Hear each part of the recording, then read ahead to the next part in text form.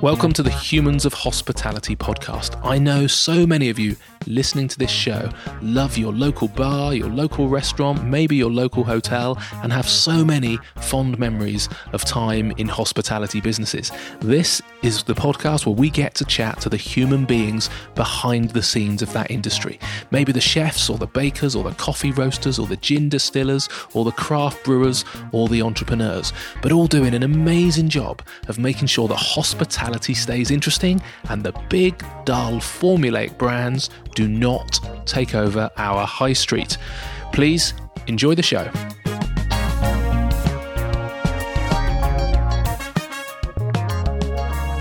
In this week's podcast, I am joining Andy Lennox, who has been an exceptionally busy boy. Andy started his career as a kitchen porter back in the day, peeling potatoes, but at only 21 years of age, he teamed up with a couple of friends and created Ko Thai, a restaurant in Boscombe, Dorset, offering authentic Thai cooking with a south of France style of service. And as Andy puts it, they knew literally nothing and learned on the trot, only realising 6 months in that perhaps a till system would be better than a piece of paper when relaying orders between the kitchen and the bar. But very, very quickly, the pace picked up into a gallop as Ko Thai took off and 11 more Ko's opened in Dorset, Hampshire and Somerset. It was great, but there were definitely growing pains, as you are going to discover, like the fact that the deal is never sealed until the signature is on the dotted line, particularly when big amounts of money are involved. But I join Andy 10 years on into his next concept, Zimbrai, all about earthy, smoky, slow-cooked oxtail, wild boar and poikies, bunny chows, curries in a bun and braais, barbecues that bring people together. I hope your mouth is watering, mine certainly is. Please enjoy this week's conversation.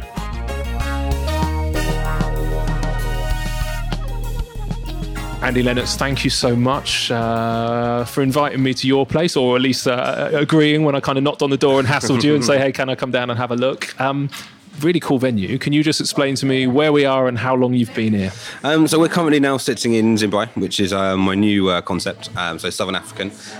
We're basically sitting over in the corner, just kind of taking it all in. A nice, good kind of colour palette, quite earthy. You've got a really good daytime kind of look as well as in the evening, which obviously, it's really difficult to get that right, that daytime and that evening look. So I'm really, really happy with how it's come together so far. Amazing. Congratulations. It looks awesome. It smells even better than it is. I wish I could describe the smell, but I guess it's that kind of barbecue, smoky we've got a massive braai in the kitchen, and so basically a braai is essentially a big old barbecue, but it has kind of two meanings in Africa. So the first meaning basically being braai, so basically this big kind of barbecue where you're kind of cooking everything, but the other side of it is to braai essentially, and braai means a get together. So everyone gets around a braai, they go to a braai. It's like a braai, bringing braai. Everything about it is basically all this kind of get around the barbecue and just be with your friends and your family. So those are kind of the two things, and it's the heart of our kitchen basically. And there's all wood in there, so it's all kind of wood fired. 12-hour service. So basically we kind of like light it up at around 10:30, 11 o'clock, and then that kind of goes all the way through till 10:30, 11 o'clock at night. So it's just, and that's that smell, that kind of like a really earthy kind of lovely wood smoke smell. Yeah, with the imagery that's around and that kind of South African vibe, I could be transported away and be sat under the starlight and stuff like that, looking into each other's eyes. Yeah, it's like Southern African basically. So we kind of like gone right. Well, we kind of started in South Africa, and then we kind of started bringing some other different areas in. So Mozambique, kind of Mauritius, Zanzibar, Tanzania, Congo. Our coffee's from Congo. So that kind of Southern African kind of vibe basically, where basically we've got a lot of our decoration has come over from Zimbabwe. It's come over from South Africa. So I've got a big old plane basically to bring it all over. I went out there, picked it all, and then they kind of all came over. So Zimbabwe basically being a kind of really eclectic place at the moment as well, and that kind of where obviously the name Zim's come from. So Zimbabwe basically is a great little concept that kind of has allowed us to kind of really take from all over Southern Africa. Amazing. Yeah, no, it's a really fresh idea. So I want to come back to the details behind this one, but also just to start with, to go on kind of the story and the journey into hospitality for you and all that kind of stuff, and then we'll come back very much specifically to this one. But it may actually answer this. So I know you got into the industry really young. You were sort of 21, I think, when you opened Co. Thai. What was before that? Had you travelled a lot? Is that where you've got Co, you've got South African? Had you travelled a lot as a kid? No, when did you know you were going to go into this? Yeah, well, I travelled a lot as a kid with the family. So we kind of went all over the world, especially with my dad's work and stuff like that. So obviously been a lot travelling. But actually, I started. I think my first ever hospitality job was a potato peeler in the local pub. Like basically a KP, and then basically when I went to university, I started kind of like running bars there and doing kind of bar work, and kind of was JCR president of my halls and had like a little cards that basically got discounts for people and stuff like that. So I started kind of like that business kind of thing, around probably must have been 18 basically, as I just got to kind of university. Worked through there, kind of managed the bar there for a while, and then basically when I moved over to Bournemouth, and that's when I was kind of 21, just finished university, did history and archaeology, so that really helped me with the restaurant industry and set me up for life there.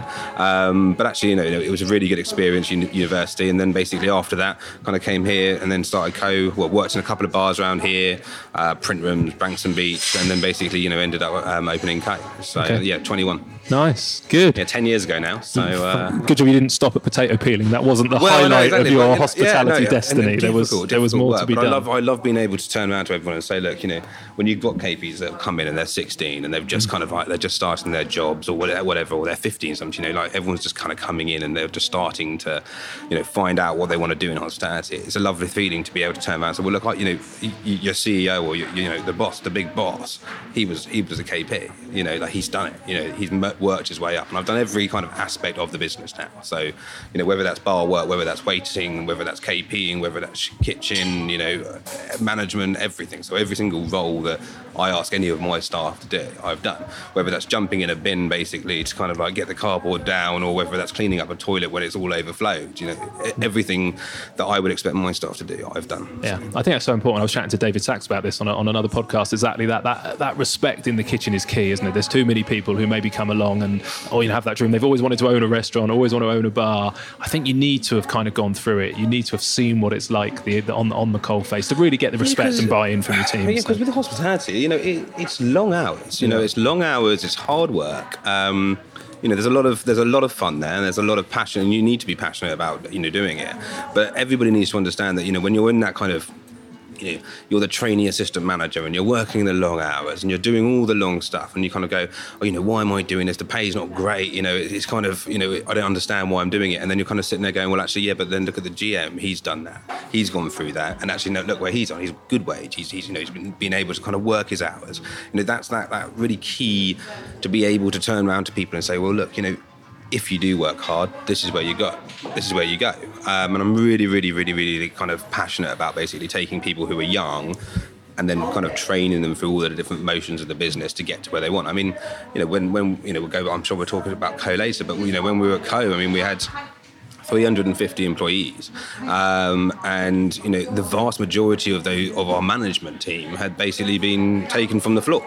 I think we had managers at GMs at 21. It was crazy. I mean, most of my head office team were under 30. Yeah, no, it was impressive. I think you have got, or you certainly did have, and I think I'm sure you'll continue to do so. A really good reputation for that kind of team development and training people fast, which I guess comes back to you starting at 21. That's a young age. So how did it happen so quickly? What was the inspiration behind Co? And can you just explain how at 21 years old you ended up opening only a few hundred meters from me? Yeah, no, it's crazy, isn't it, when you think back to it all? Yeah. I mean, I think what happened was that ultimately there was a couple of me and my other business partners, and we decided that we wanted to kind of do this kind of reimagine Thai, basically. I mean, Thai basically at the time traditionally was kind of very, very family-run, family kind of concept where, very traditional in the sense of like, their service style and their look and their feel. And ultimately at the time, 10 years ago, Thai was in a massive ascendancy. So it was kind of, it was let's take this and actually let's put it into a concept and actually, kind of refine it and polish it off and actually serve it to the British public, and then they can actually really, really, I don't know, understand it and find that it's an accessible concept. And that's essentially what I love doing, is just kind of creating concepts or putting things in front of people that they wouldn't expect normally to have, and actually they go, oh, actually I quite like this. So that's really, really keen. And with us, we started 21 and we didn't really, we didn't know anything. I knew nothing about accountancy, nothing about kind of finance. I knew how to serve a restaurant, I knew how to run a bar, but running a restaurant, and actually then the kind of two big things that really happen when you're running restaurants is you realize you're either running a restaurant or you're running a business. You can't run both. It's very difficult to kind of explain, but essentially running a restaurant is very different to running a business. You can run a restaurant and you can do well, but you may not have a second one. You may not have a third one. If you don't understand the concepts behind that business and what makes that business tick, really, really difficult. And I learned that on the trot, really. A lot of Google, a lot of books, a lot of trial by error, and really, really just went with, okay, well, actually, we shouldn't be using paper, we should be using tills.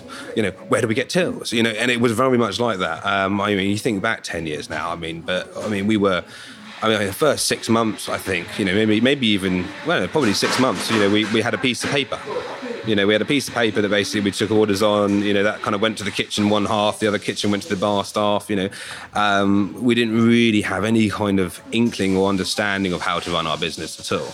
And that really was basically where I suppose, came into my own a little bit, is where we actually started going, right, okay, how do I learn this? What do I need to do?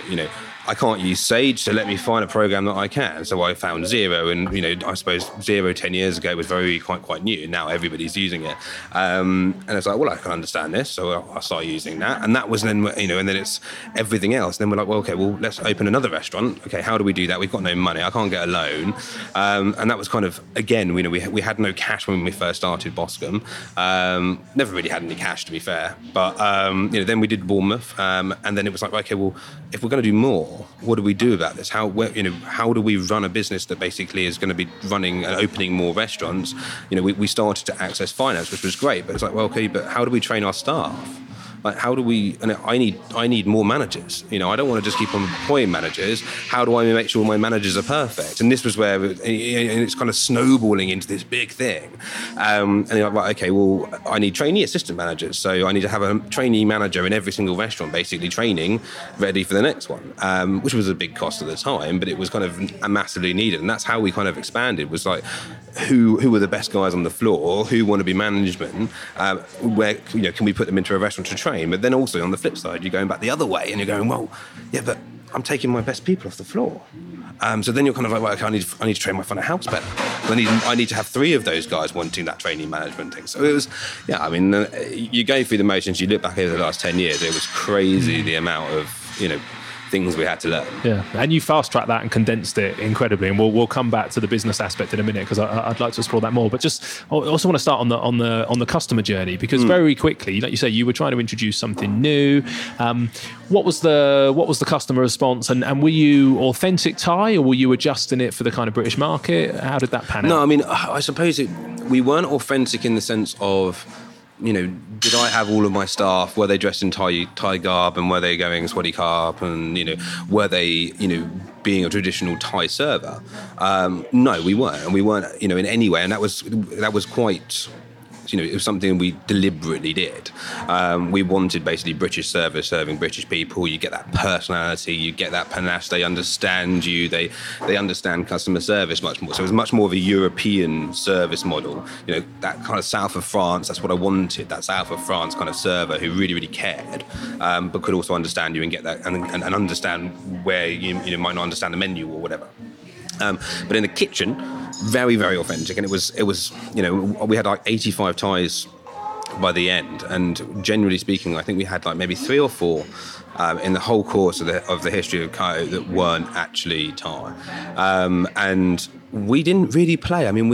We kind of turned around and said, right, okay, well, can we do this in this format so that basically it's easier? So obviously the whole Thai tapas thing, But again, Thai tapas was a new concept in the name, but not a new concept in serving Thai food, because that's exactly how Thai food has always been served, which was quite hilarious in a lot of ways, because you're sitting there kind of going, well, yeah, we have called it Thai tapas, and Thai tapas is a really cool concept, and it's got really strong legs, but actually it's actually probably more authentic than going to a traditional Thai restaurant where they're serving a starter, main, and dessert. Because actually in Thailand, everybody just kind of you'll have mum, dad, brother and sister all cooking a dish in the kitchen, and then actually at the end of it, it's like all put down on the table and everyone just digs in. And actually, if you go to any of the restaurants over in Thailand, like the actual traditional kind of like on the street places, it's just, okay, what do you want? And everything just arrives as and when it does, and everyone just digs in, and everyone just shares. So that whole sharing concept basically was new to the UK, but not new to Thai. So yeah, Thai food, the authenticity in our kitchen, we were very kind of key that it had kind of three things really. That one, that basically we would serve it fiery, so we wouldn't dole down the flavors too much. Now, obviously, you're not going to have a beef spicy noodles in a co, like you'll have a beef spicy noodles at a Thai person's house. So it is a bit dulled down, but it was much, much, much more robust than a lot of places were doing at the time. We weren't going to, compromise on ingredients. So all of our ingredients were coming, in on a plane from Thailand. A lot of the kind of like the more Thai aspects of it, and we were going to be very, very key that we would have British front of house and British personality, and a really cool look and a really nice feel. But we'd have Thais in the kitchen. Amazing. And it looked like the customers appreciated it. It seemed to take off from day one. Was that the case? Yeah, I think it did. I mean, it was one of those things where the first 6 months were kind of trial by error. I don't think we even had a menu when we first started. It literally was a piece of paper which we printed. I mean, and the funny thing is, my wife, in the first ever menus in Kai were designed and made in my flat by my wife, painstakingly cutting out the codes from the business cards and then sticking them onto pieces of cardboard and then sticking them onto strings and stuff like that. And that was amazing, actually. I mean, when you kind of think back to it, like it was painstakingly, like hundreds of lease menus. And we just printed off a menu. So that kind of first design was interesting, and how that developed. But the customer kind of just took to it to a certain extent, because it was in a really nice environment, and we'd really, really kind of gone with this kind of striking murals and this kind of dark kind of colour palette, and the browns and stuff like that, and lots of reds and oranges, and really tried to kind of make it moody and romantic. Obviously, the customer felt relaxed instantaneously. So straight away, basically, they were coming through that door, and it was very, very key to us that basically you walk through the door, you feel relaxed. That is the key part to us, and we had to overcome loads of different customers. I mean, I can reel off the different kinds of clientele. I remember having a Range Rover came over to us from Sandbanks. We're in Boscombe. We're kind of in the red light district. We're in this kind of area where basically no one's actually really, apart from you guys and a couple of other really good independents, just trying to kind of bring the area up. I mean, then we go back and talk about like BCIC and the BARG and all this kind of generation groups and stuff like that. And I remember them coming in. There was like 4 of them, and they came in and they're kind of looking around, and we're quite good at what we do. And at the time, we were really kind of like plying our trade, and they kind of walked in. We're kind of like, okay, first things first. It's that kind of like 60-second hello. All right, have we maintained eye contact? Have we said hello? Have we smiled? Have we said we're going to be with you? Yes, we're busy, but it doesn't matter. They've got eye contact, yeah. And then they're kind of looking around, going, "Oh, well, where's my table? Why haven't I been sat yet?" And then they get sat and they sit down. They don't really understand the menu, and then one of our servers goes over to them and sits down next to them, and kind of goes, "Right, guys, how you doing? You all right? Can I guide you through the menu? And if there's any questions, let me know. And if not, I'll take you kind of your food order." And they're sitting there going, "Well, what is this person sitting next to me? Why are they not serving me? From above, kind of thing." And that kind of first, we always said we're like relaxed service, engaging service, high personality. Be really, really good at what we do, but be relaxed about it. Because I'm a you'll never find me in a Michelin star restaurant ever. You'll never find me in a highbrow restaurant, really. I mean, I dislike the service style. I'd much rather go and sit somewhere where I can relax and just be and be, rather than basically someone kind of like, "Sir, can I get you this? Sir, can I get you that? Sir, can I get you this?" So we've always been kind of like against that. And so anyway, these guys basically, they've ordered, and you could just see that something just kind of clicked in their head. Halfway through, well, not even halfway through, probably a quarter of the way through. And they go, "Oh, we don't have to be pretentious. We don't have to basically be kind of like, oh, we're so whatever, so Bournemouth. We can just relax." And they didn't leave until like midnight. They were absolutely, pissed by the time they left. They were a really, really good time. And those guys still come to me now, and they followed me around, and they come to all the restaurants. They absolutely love it.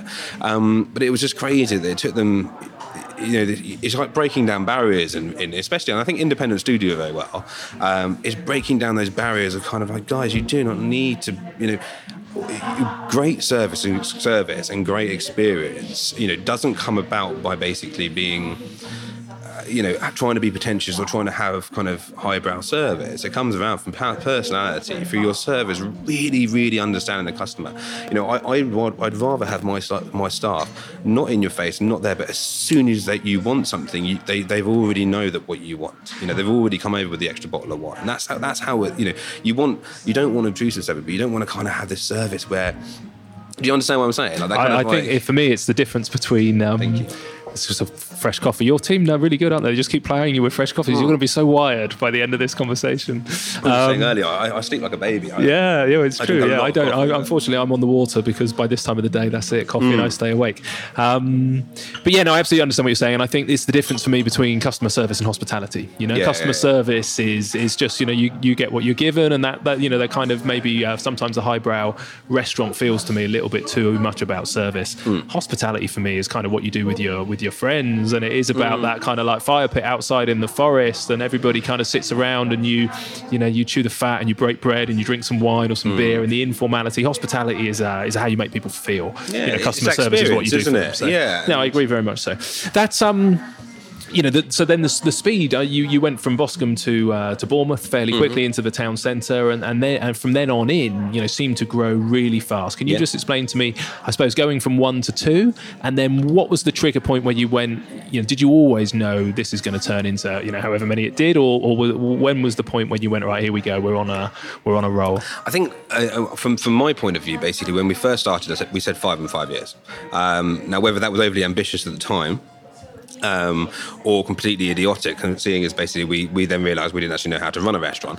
I said 5 and 5 because actually for me basically it was never about owning a restaurant. It was about owning a brand. It was about creating something special. And so you kind of had that first restaurant, Boscombe, and Boscombe always did well. But Bournemouth basically was a kind of, a game changer for us. We took a massive risk on Bournemouth. I mean, it took me a long time to persuade everybody that we were going to do it.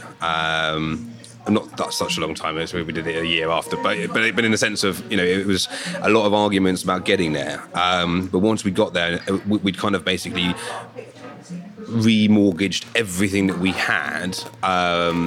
It's a difficult thing when you have a successful restaurant. So you've got one, and you kind of, actually, we've got a successful restaurant here. Then turning around to everybody and say, okay, we're going to roll the dice again. On the second one, and we're going to basically raise funds against that one, and we're going to literally just plough everything into this one. That was difficult to just to get everybody on board, but once we did get everyone on board and we said, right, we're doing it, I mean, it was a game changer for us. It was a huge jump size-wise, wasn't it? I mean, level of investment compared first one to second one must have been massive, presumably. Well, it's an interesting one, isn't it, actually, because when you go back to it, they cost about the same. Because we had no money anyway. They cost about the same, and we picked up a good unit, had a lot of problems, but we were able to kind of jerry-rig them for a while until we had some more money. But we opened, the first month, I think we tripled our turnover. And that became a game changer. And that became a kind of, a game changer for us. We were in a whole new marketplace, because actually, even though we'd hit the Bournemouth market with Boscombe, we weren't in Bournemouth. And then basically, after that, Southsea came along.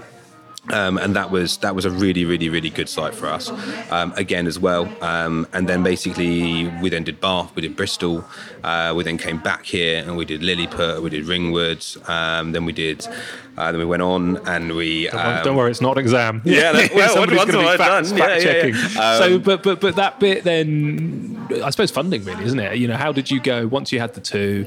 You at that point proven concept. You've proven you can run much bigger venues. You've proven that the concept was good. The customers loved it. Was that the point when you went right? Okay, you know, here we go. And was that point where you needed to bring in external funding? Could you still wing it at that stage, or was it kind of like actually now we're going to need to get some money behind us? Yeah, I mean, basically once we knew that we kind of proven concept and we kind of like were like, you know, actually it's ticked all the boxes. Even though at the time, talking about boxes, we didn't know those boxes were needing to be ticked. It was actually accessing finance, and I think I've only ever had one bank loan in the whole course of my hospitality career, I guess. And you know, I'm not going to say name the bank, but it was, you know, a small teeny tiny bank loan. It took me forever to get. They took charges against everything. And then they completely like hamstrung us basically to do anything. So it wasn't until we then came across FinCats and a great guy basically who kind of said, look, you know, we've got this new platform, very much like kind of crowdsourcing, but crowdsourcing on loans. And he was like, no, well, we're going to do this. And I think our first loan was funded in 8 minutes. And I think it was something like 450,000, you know, back, you know, and then we were onto this kind of, okay, we can access finance now. And that was then where we really started going. So is that like the funding circle kind of style? Is it that concept? So it's not private investor. It is. It's all private investors, but they're investing onto a platform to basically borrow money. They kind of bid interest rates essentially. And that kind of funded us out for most of our sites. And we then basically started to look at then kind of equity, trade deals, external investment, kind of a resetting of of the shareholding and management really. Probably about 2014. So probably about 4 years in was when we kind of all started going, right, well, you know, some of my business partners wanted to leave. It was kind of, okay, well, how can we finance that to be able to make that happen? And, you know, I wanted to kind of go further. We were kind of at essentially 7 at the time, and I wanted to kind of double the company size really.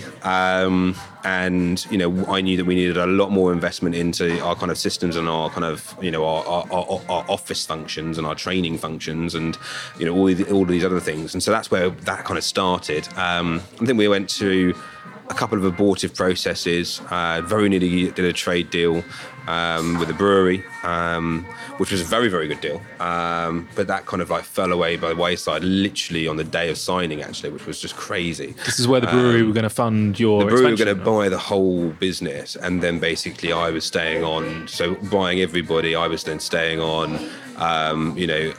With you know, skin in the game, and kind of and then we were going to basically roll out the whole thing. And I think they went and bought like 26 hotels the next day instead of buying us, which was kind of like, you know, no, literally on the day. Yeah, you know, I went up there basically to kind of like, you know, finalize all of the final pieces of the deal. Yeah. And just kind of like, you know, go through all the motions. And, you know, we sat in a meeting in London, and they kind of just said, like, Andy, I'm really sorry, but actually there's been a kind of change of heart. Nothing to do with you guys, nothing to do with us. Like, these guys who I was talking to didn't even know there had been a change of heart. It's just a board somewhere basically decided they wanted to do something else. So that was kind of a kick in the teeth. And I think that was probably, 2015. And I think what a lot of people don't understand as well is when you go into equity, and when you go into that kind of realms of, you know, high finance to a certain extent, it becomes a whole different ballgame. You know, business becomes completely different. And, you know, due diligence is something like, it's kind of, you know, it's a very, very painful process you go through. You know, it's a lot of documentation. You know, it's a lot of basically kind of, you know, it's like 11 o'clock nights for like, you know, however long. So when that kind of doesn't fall off, you've obviously also spent a lot of money on that as well.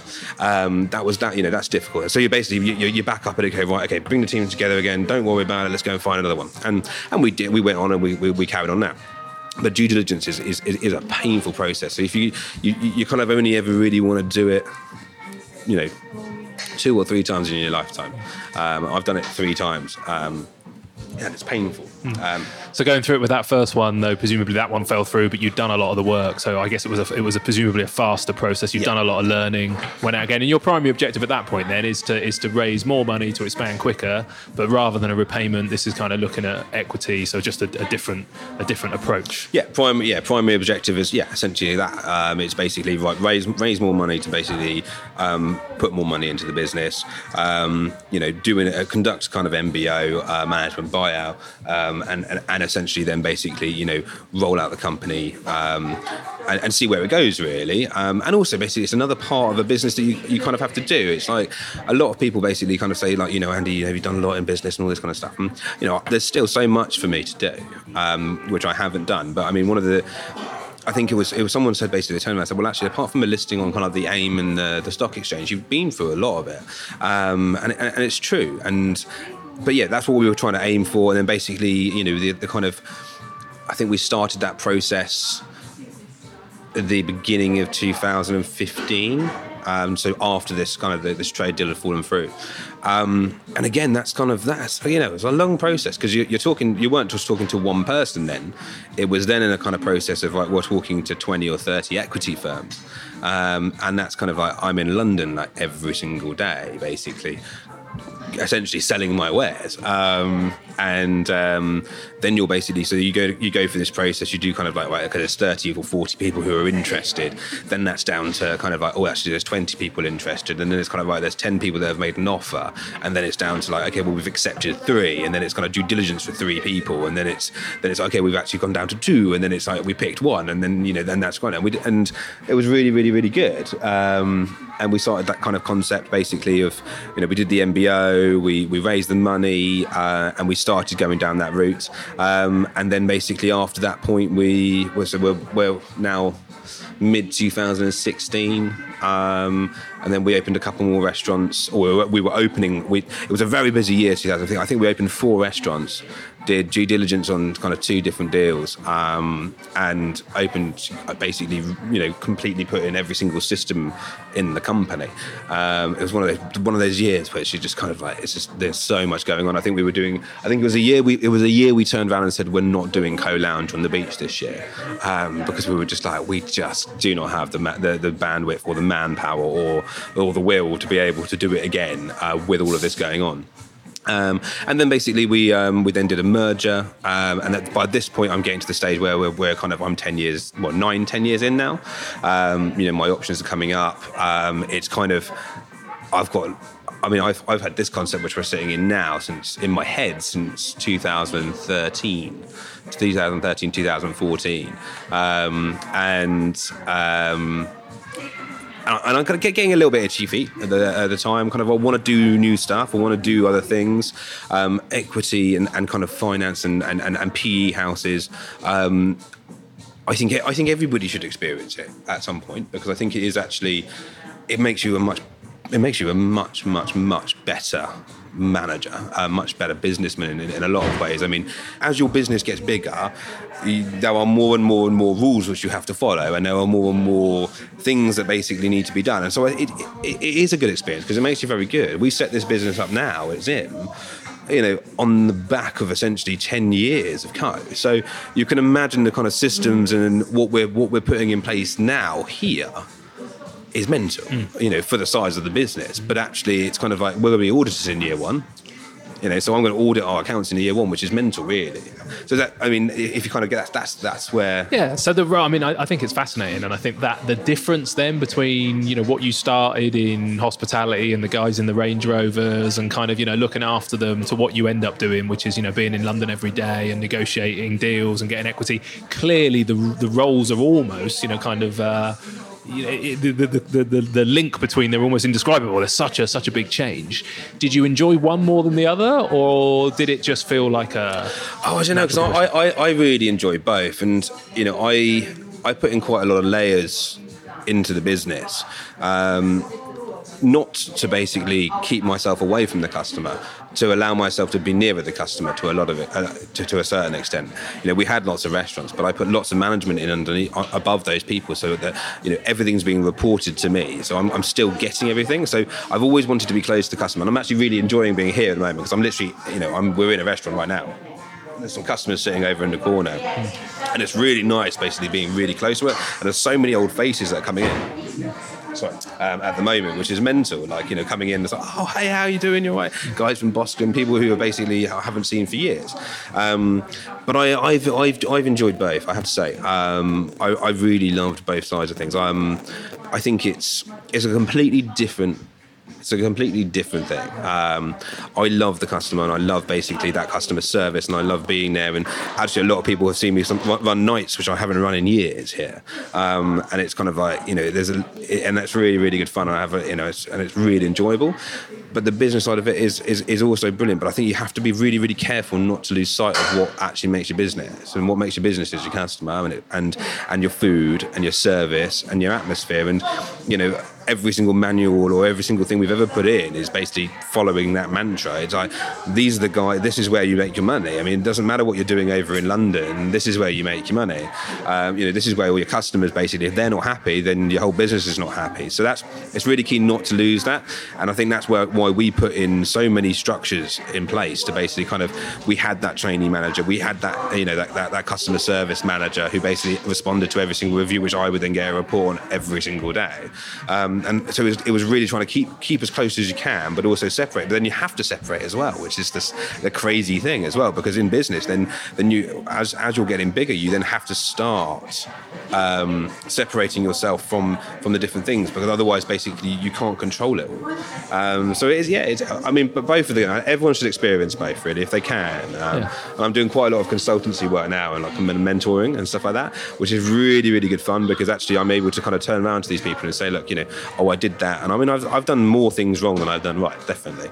And it's really nice being able to turn around to these people and say, well, actually, if you do this, this is where it's going to lead. And I did it this way and it didn't work. But if you do it this way, I now know that that's the way to go. So that's quite fun. Fascinating, the journey. And then just before we come out of Co, then presumably, you've got your finance, the co-founders have left the business. I presume that the planned trajectory was to continue that journey to open more. Was there a trigger where you went, actually opening more Co's is not the answer? And I haven't heard of any opening for a while. Was there a decision to actually pause that expansion process? So we did a merger. So after we'd done the main kind of MBO, we then did a merger with some steakhouse restaurants, so Buenos Aires. Then basically a merger happened, and ultimately the decision then was to focus on bringing the Buenos Aires sites up to the same kind of level. So we kind of had 13, 14, they had 6, so it's kind of like, I'll get them to 12. And by that point it was kind of like, well, yeah, but I want to expand as well, and I want to keep on going with this, and we haven't got that much more time with this. We've got to keep on pushing this now. And so ultimately, it got to that stage where basically it kind of went, right, you know what, I've learned so much, and ultimately I've always wanted to basically go back and own my own business in full, which is like we have now. It's really, really kind of, it's quite special, to be able to make those decisions as and when you want them and how you want them. For me, basically, my mantra's always been this kind of atmosphere, service, customer value.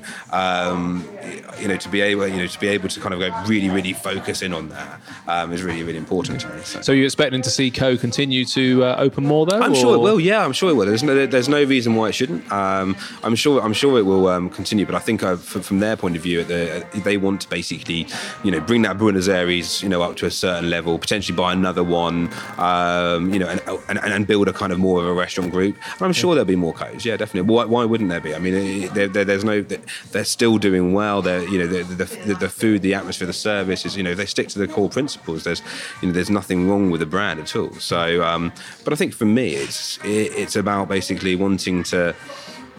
I mean, I've got 3 other brands I want to launch as well. I've got to that stage where I've got these little ideas which I want to do, and I want to be able to do different things and play with stuff. And I wanted to, be able to go and consult. And I've been offered loads and loads of kind of like, directorships and non-execs over the years. And it's kind of like, you're not allowed to do that when you're in equity, because it's very much you're in it with this kind of brand. And for me, I wanted to be able to do different things. And I'm at the moment, I'm kind of doing 3 or 4 different consultancies on top of doing Zim as well. So and that's really exciting. And actually, I'm doing some stuff with my family, which is quite nice. And I'm doing some stuff with like some of my mates, and being able to kind of put some money into like other different areas is actually really cool.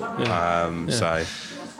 Well, welcome back to the independent owner. So, have you noticed a change? It seems to be in the last couple of years that the sort of VC-backed bubble a little bit has burst in some ways. In the fact a number of big brands have either stopped their expansion, and I'm thinking of kind of Byron and Carluccio's and Jamie's and all these guys who either stopped expanding or have actually contracted.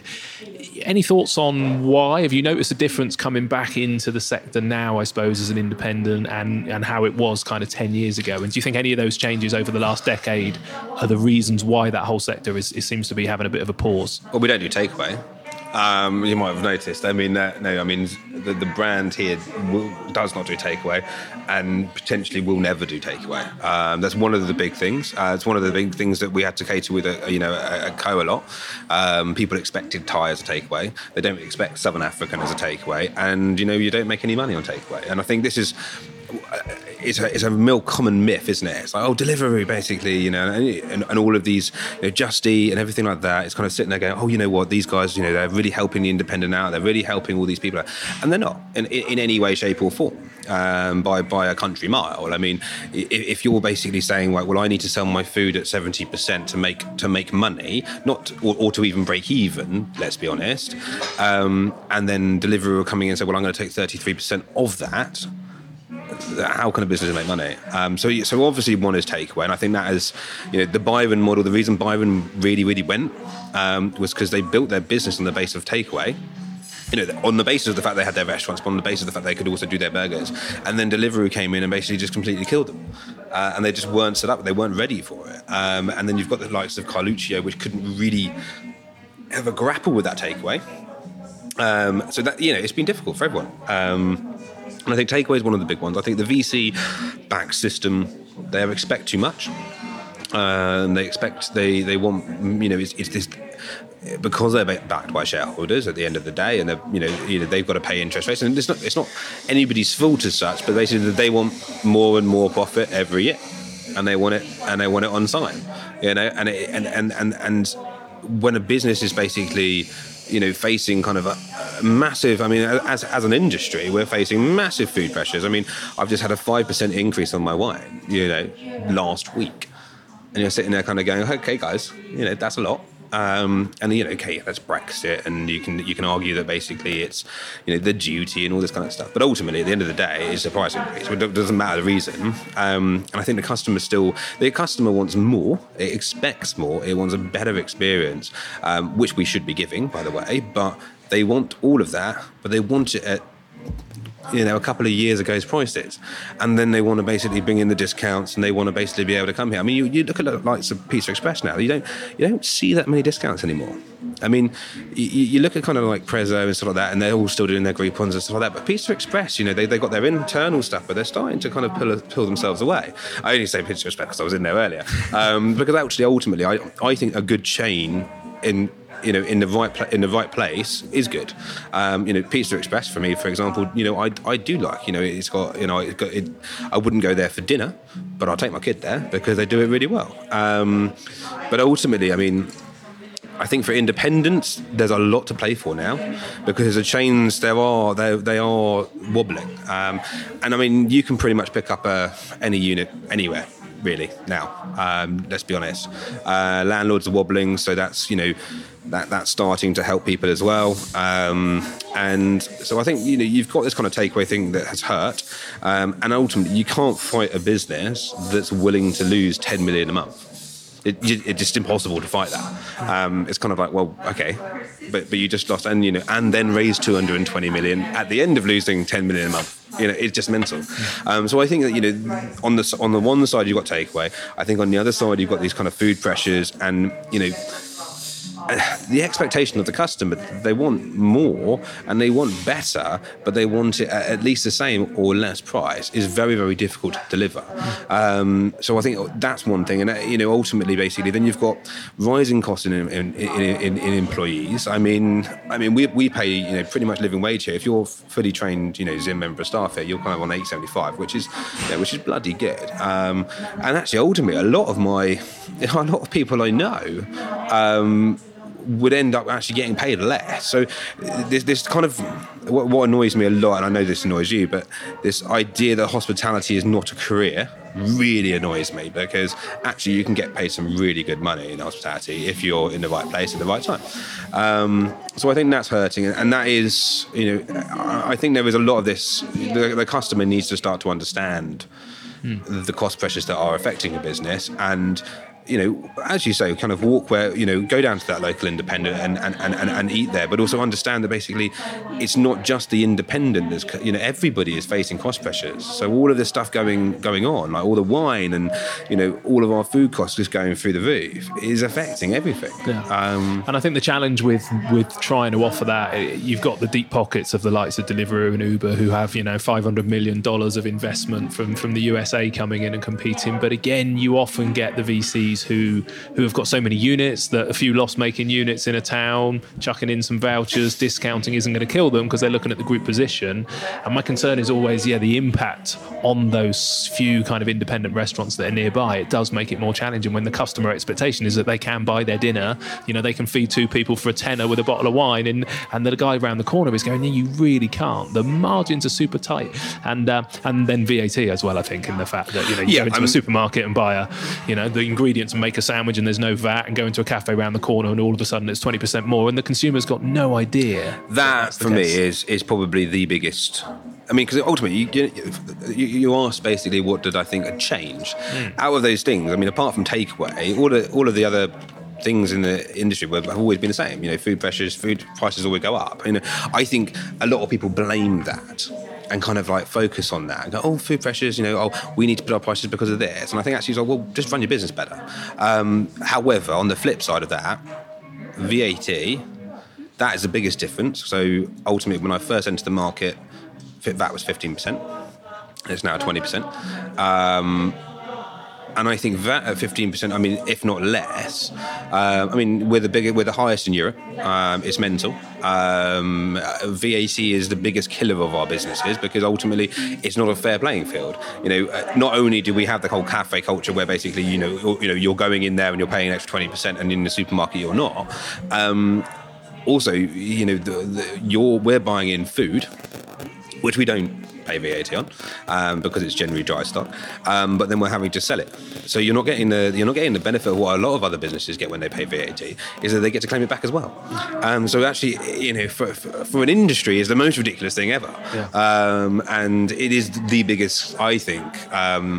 That alongside, PAYE and stuff like that. I think generally speaking, you make your employees work. However you need to make it work, you'll make that work. But VAT is a cost, which basically you're paying it. It doesn't matter what you do. You can't change it. They're militant.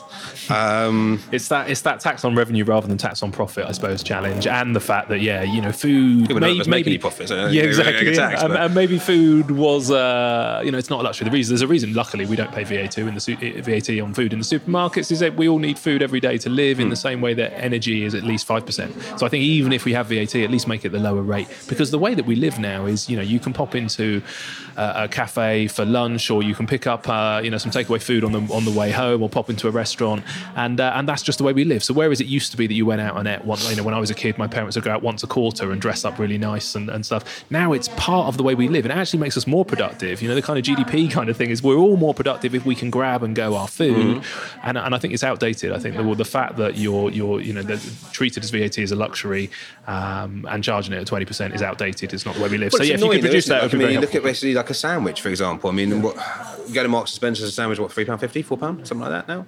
You buy a glass, get some water and a bag of crisps. You spent £5, but you're still expected to basically be able to come into a restaurant and buy a sandwich for £7, £6.50, and have it served for you. and have free water and be doing all the other things with it, and then you're not paying VAT. So it's mental. It's a challenge. Okay, so coming back into the business, you mentioned that you'd had this concept since 2013, 2014. So, here we are back in Zimbri land. Co is gone. Where did that inspiration come from? Were you travelling? Was it a eureka moment? Did you do a lot of research? It's a weird old one, actually. I mean, because I actually didn't realise that I did do it in 2013. But funnily enough, actually, it was my brother-in-law and my brother both turned around to me on separate occasions and go, no. Do you remember, basically... you were talking about that at your engagement party, and I was like, no, I wasn't. Yeah, you were. You were massively engaged with. I've got a couple of Zimbabwean friends, and we were all chatting about basically, Zim and all this kind of stuff. And I love that name. I love that Zim. You can tell Co, Zim. 3-letter words work for me really well.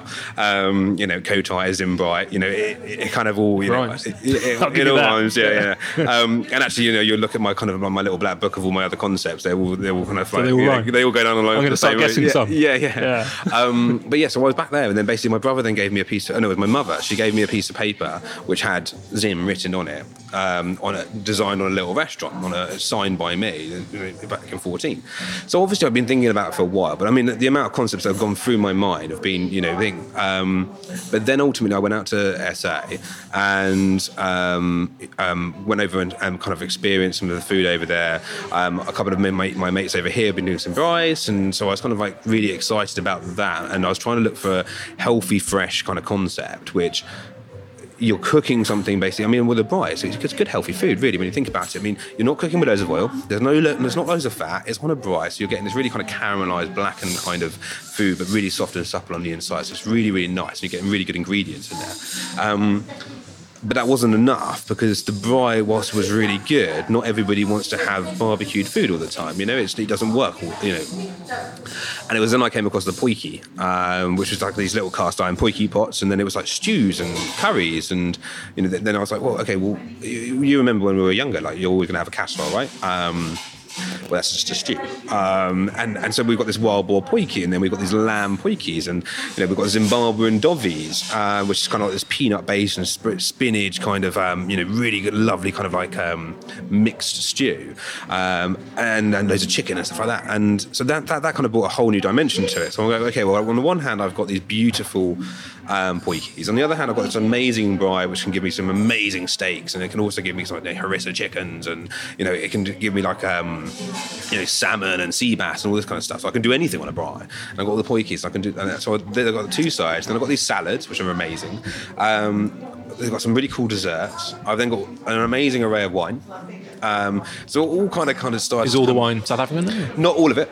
Basically 70% of the list is. Okay. I still wanted to have. I still wanted to have a nice Toscano on there. I still wanted to have, Pinot Grigio. Even actually, to be fair, although that one is actually from SA. But so we've got loads of different wines, but 70% of the list is SA, Swaziland, Stellenbosch, kind of stuff like that. And sorry, I sat back. But yeah, I mean, ultimately, I wanted to create this concept, and I had the kind of name Zim. So we had the braai, we had the poiki. I had some mates basically who were South African. I had some mates who were Zimbabwean. I've been out there. Everything was kind of coming into place, and I remember going to there was a restaurant over in SA, which I sat down and I ordered loads of poikis, and I said, look, actually, this is crap. And I was eating it, and I was just like, this is not, it's not good food. And it was in a kind of like, the equivalent of our kind of like BH2, it was all the chains. But the concept was brilliant. I was sitting there going, poikis, braai, and so I then started really going into the recipes and really looking at different people and kind of like gathering different ideas. And that's where it was born, really. I love the earthiness to it. I wanted a concept that could work in the daytime and in the evening. So our brunch menu is, really awesome. You've got bunny chow for lunch as well. But we've then done a take for our bunny chow, which is essentially kind of, so a bunny chow is, I was just about to ask that question. Yeah. Read my eyes. Yeah, no, I now have a cheat sheet in the restaurant, but a bunny chow basically is a kind of it's a curry basically over bread or in bread. So traditionally, basically served in a kind of half a loaf, and then basically the curry's on the top. They cut out the top, they put the lid back on the top of the loaf, and then basically you kind of just dig in. It's a really good fast food. We serve it over a cob here. I've got a friend from Yorkshire. I think he'd love that. Anything in a bun. Yeah, well, it's like curry in a bun. It's his dream. Well, it's his like, dream night you out. have like a Yorkshire pudding, right? You know, we love Yorkshire puddings. It's essentially basically bread with gravy and bread with curry, bread with stews. But then we do a kind of take on that with a brunch where we do a kind of scrambled egg and bunny chow with smoked salmon and stuff like that. So there's some really cool things you can do. It's really accessible. You've got kind of brewskis, which are kind of like grilled sandwiches, which we have at lunch. You've got shakalaka, which is kind of like a tomato based relish ratatouille, like really spicy. There's just so much. Have you noticed a lot of change in, we're just coming off the back of Veganuary and Dry January and all that kind of stuff, but have you noticed a change in particularly, I suppose, the kind of the plant-based and the health conscious and all that kind of stuff compared to a decade ago? Is that a real thing, or is that a myth? As I say to you, fresh and healthy, that's however much I love Thai, it's not exactly the most healthy food in the world, even though people do think it is. It's not the healthiest food in the world. And I wanted to find something that actually was good for you, healthy food, and stews and meats and fish and vegetables are good for you food, but they're healthy for you. And if you're doing it in the right way, it's so important now. I mean, veganism, don't get me wrong. Allergens, again, you talk about another problem facing the industry, allergens. It's just mental. However much basically I find, because the legislation is moving all the time, you just don't know where you are at or what you're meant to be doing. And you follow the kind of EHO rules and you have your allergen books and you have all your allergen stuff, and then 5 minutes later someone's changed something and they actually want more.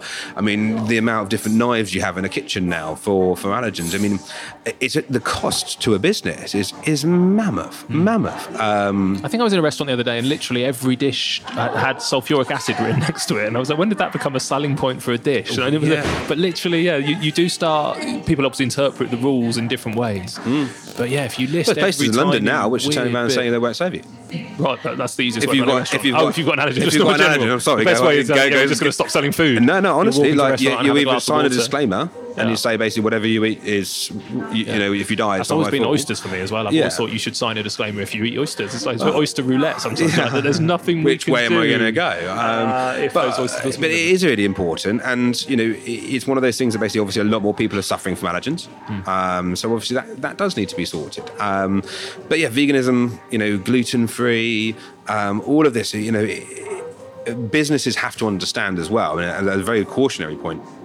Businesses have to understand how important it is. We are militant here. You even look around the restaurant now and there's like little signs everywhere, basically like, ask a server if you've got a food allergy. All of the staff are trained. Everybody's basically, goes through a compliance. And that's the good side of it, I guess. Which it is. But a lot of people basically potentially don't understand a lot, and especially for an independent. If you ask about what is different, I've come from that kind of code where we've gone through all the motions, and you've got to the much more kind of compliantary kind of regulatory kind of part of a business. An independent's not there yet. No. It's like the whole kind of Pret Manger thing where basically they used every single store as a sandwich store, so they didn't have to do the labelling. It's a very important thing for people to basically get onto. And every time I advise anybody at the moment, the first thing I say is, I want to see your allergen book. Have you done it? And they're like, oh, yeah. It's like, what? I'm going to show it to me. No, it's not good enough. Go and do it again. It's really important. Yeah, and it is a shame when the rules and the regs get in the way of kind of hospitality. It's a shame when the government regulate to the point where you've got to list every single ingredient on a dish, because chef will be in the kitchen and he'll be tasting a dish and he'll be going, I need to chuck a little bit more sugar or a little bit more salt, or it needs a little bit of this. And when you're trying to, it'd be really a shame if it becomes so formulaic and dull that unless you know the exact number of grams of salt in a dish or the exact percentage, that chef can't literally just kind of taste it and go, no, it needs a little bit more this or it needs a little bit more that. I'm going to put a little bit more vinegar in. I do get concerned that we just all end up dying of boredom because we're so formulaic. But anyway, we haven't got time, Andy, to go into all of that. This time round again, as you know, I suppose compared to 10 years ago, any advice for hospitality has a pretty bad reputation for kind of family life, life balance, working weekends, working nights. Obviously, you were 21, you know, young and free, and no, but even at 21. But now you've, you know, married with kids and stuff.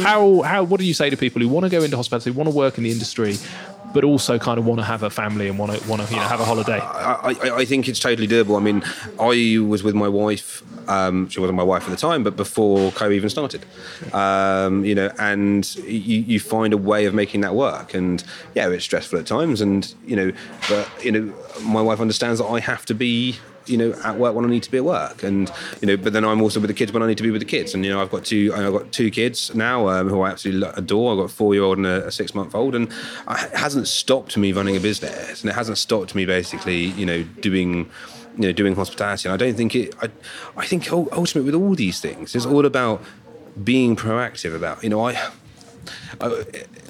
how do you put it? I mean, I've got staff basically, or had staff who sit there and kind of go, oh, I can't do hospitality because, you know, I never get any time off, or I'm always working too hard, or, you know, and you're sitting there going, well, yeah, but you're a GM. And if you actually just kind of took a little bit more proactive approach to your structure of your working week, and actually gone, you know what, I'm going to basically make sure that I do finish all of this on Monday, and then I'm going to structure my 2 days off. You know, I always found the time to have my 2 days off, or to have time off.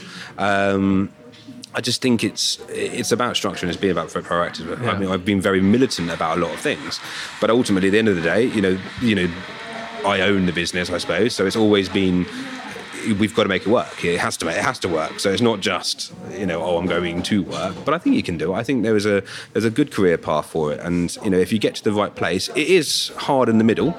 It is hard in the middle, where you kind of like to be in the trainee manager. That's always going to be difficult. But if you excel at it, then you won't be there for very long, if you get what I mean. So no, I do. I think the you know, for me, the big exciting thing about this industry is that it's full of creatives. You don't need to be particularly academic. You don't need to be a mathematician. You don't need to have done, you know, hugely well in the conformist, put your hand up, sit in a line kind of education system that we've got. If you can look someone in the eye, have a bit of charisma, fundamentally be a good human, and you like other human beings, the speed that you can be developed in this industry, I think, is brilliant. Yeah, exactly. Really fast. And I think I've got a lot of chefs. I mean, I'm dyslexic, and you know, always have been, obviously. Learned how to spell entrepreneur very, very recently. You know, but you know, not many people. I don't think that's a classification for being dyslexic. I don't think nobody can spell entrepreneur. Yeah, but most of my chefs are dyslexic. Yeah. You know, it's one of those things where like a lot of creatives here, because ultimately it's somewhere where they can go, where they can kind of explore themselves as well in hospitality. I think it's an interesting one. And whilst we're on the subject of hopefully inspiring other people to come into what fundamentally, I know you love it as an industry, I love it as an industry, although I see its challenges and I think it's going through a really kind of interesting period at the moment. It's fundamentally brilliant, you know, compared to being sat in an office behind a screen. You know, it's a really good, buzzy, vibrant environment. Do you ever hear any advice though to people, either, you know, to managers or to people who are looking up at setting their own business? Do you ever hear advice which you think that's just rubbish, you know, that literally is garbage? Anything that springs to mind where you kind of end up stepping in and you can't help yourself and you go, don't listen to that?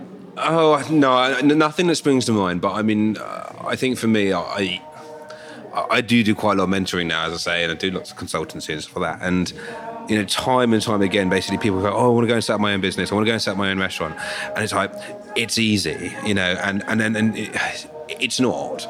And if you set up a restaurant, basically, and you're a chef, you know, let's be honest, you're going to have a really difficult time of it. And I think, I can't think of anything that springs to mind right now that basically is kind of like absolute crap. But there is a lot of it out there. Why specifically if you're a chef?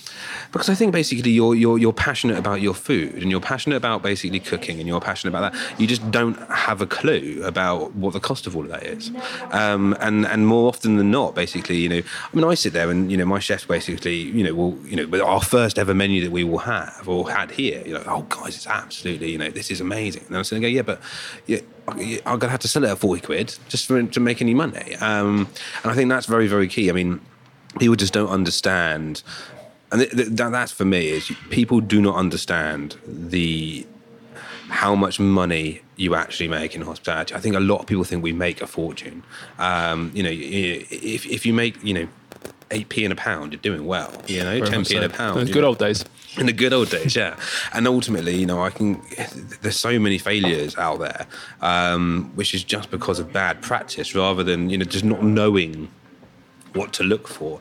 Their wages are running at 45-50%. Their food margins running at 60%. There's more drink going out the door than they're actually buying in. Friends sat at the end of the bar. Friends at the end of the bar. I pay to come to my own restaurants. Just to cover that cost, and also because I don't want anyone to ever think that they can just come in and have a free meal. Although lots of people do, but no, and ultimately, understanding your OPEX and understanding all of your kind of like your running costs and your rental and how much that really should be of your turnover. And there's so much. And I think people go into this industry sometimes and they're kind of, I've got loads of money, or I've got some money, and I just kind of buy a restaurant and I'm just going to open up and I'm going to cook really good food, and then they're kind of like surprised a year, 2 years down the line, we're like, I'm going to have to close it. And it's kind of like, yeah, but you cooked great food and it was fantastic, mate, but you weren't making any money. And then you didn't pay your VAT. And then you presume you are making a fortune. Yeah, and you presume you are, then you get your VAT. And then the VAT bill comes and you go. And again, it's massive. You sit there and you kind of like, and then they run up all these debts because you haven't paid all of these things, and you just haven't really been. There's no control, and I think that's really, for me, I'm very much about control, about making sure that every line we understand and is wrecked, but then I think that a lot of that is from the 10 years of and I think that's what we do need to learn. That independent hospitality sector that I believe so passionately about has to understand it's got to kind of be able to compete. It's got to be able to get the systems, the efficiency, know the numbers. It's got to get all that in line to survive. Otherwise, the big guys will always do that better. Yeah, and it's not a lot of numbers. It's just understanding those numbers. Yeah, very much so. Especially when you're running a wrong restaurant. You sit there. And not in a horrible way, but we're running one restaurant now. It's kind of like there's a lot, but it's very, very easy to understand where we are. That's quite quick. The stuff that we're putting into the business is really hard work, because you're putting in 10 years of experience into a restaurant to make sure it's perfect before you roll it out, which obviously is the kind of the aim, but. Understanding those kind of 5 or 6 criteria, and understand that basically, that 20% that you're making has to basically go into another bank account, and it has to go to the VAT man, and all this kind of stuff is just independents have to understand it, because if they don't, they can't fight. Yeah, no, it's true. So you've mentioned it there, and when's the next one? How many? 8.5 weeks in? I know how fast you move, how itchy your feet are. You don't tell me it's already being built. It's not already being built. It's under negotiation. So we've got 2 under negotiation at the moment. So we're just kind of just playing about. Locally? One's local. One's a little bit far afield, but I'm still going to kind of keep around this area. Okay. I want to we kind of said basically, we wanted to get our team in place and get that right. That's nearly there. We kind of drew a line in the sand and said basically all of our compliant regulatory stuff had to be in by the end of February. By the end of February, which is basically nearly there now. We wanted to get three periods of kind of management information under our belt to kind of see are we actually hitting what we want to be hitting, and that's kind of that's on course. And so I wanted to get those things kind of done first. We kind of said we're not going to do anything until that's ready. It's ticking the right boxes. People are loving it. It's going to be something I will roll out. So where do people go to find out more, either about you or about Zymbri? About me, just search on Google and see what you can find. Only good stuff. Yeah, only good stuff. I did www.zymbri.co.uk. BRAAI, and that's basically where all of our stuff is on there. I've got my own consultancy firm, as I've said. That's Lion Consultancy. Ultimately, I'm always around, genuinely on Facebook or wherever. we've got quite a good following so far. And yeah, perfect. Well, I've always wondered what your secret is, because the speed that you achieve stuff is amazing. So hats off to you. I now get it's coffee, because I can't believe how many people have bought you coffee while we've been sat here. So I drink water, coffee, and alcohol. It's basically and if I don't have coffee, I have problems. So next time I need to open another 8 restaurants in 9 weeks, I'm going to come and see your coffee supplier. But congratulations on what you've done. It's amazing. Cheers. I can't wait to come back and see. I'll be exhausted just watching you, but to come back in a year's time and see really what you've achieved. I haven't seen you in ages. Will be good. So no, it's been too long. So good luck with it, and we'll catch up again in we'll personally sooner, but maybe on the podcast in 12 months' time. Whenever you want to, mate. Whenever. Perfect. Thanks, really Andy. good. Well done. Appreciate it. Congratulations.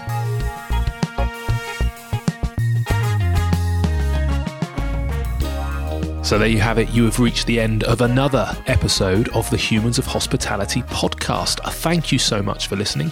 Please go and visit our website, humansofhospitality.co.uk, for the show notes and extra episodes and information. And whilst you're there, don't forget to sign up for our newsletter and to receive free materials all about the humans behind our incredible industry. Lastly, if you could subscribe, rate and review this podcast, you will be massively helping me out, and it would be hugely appreciated. Thank you so much. We'll be launching another podcast in just 7 days' time. Cheers.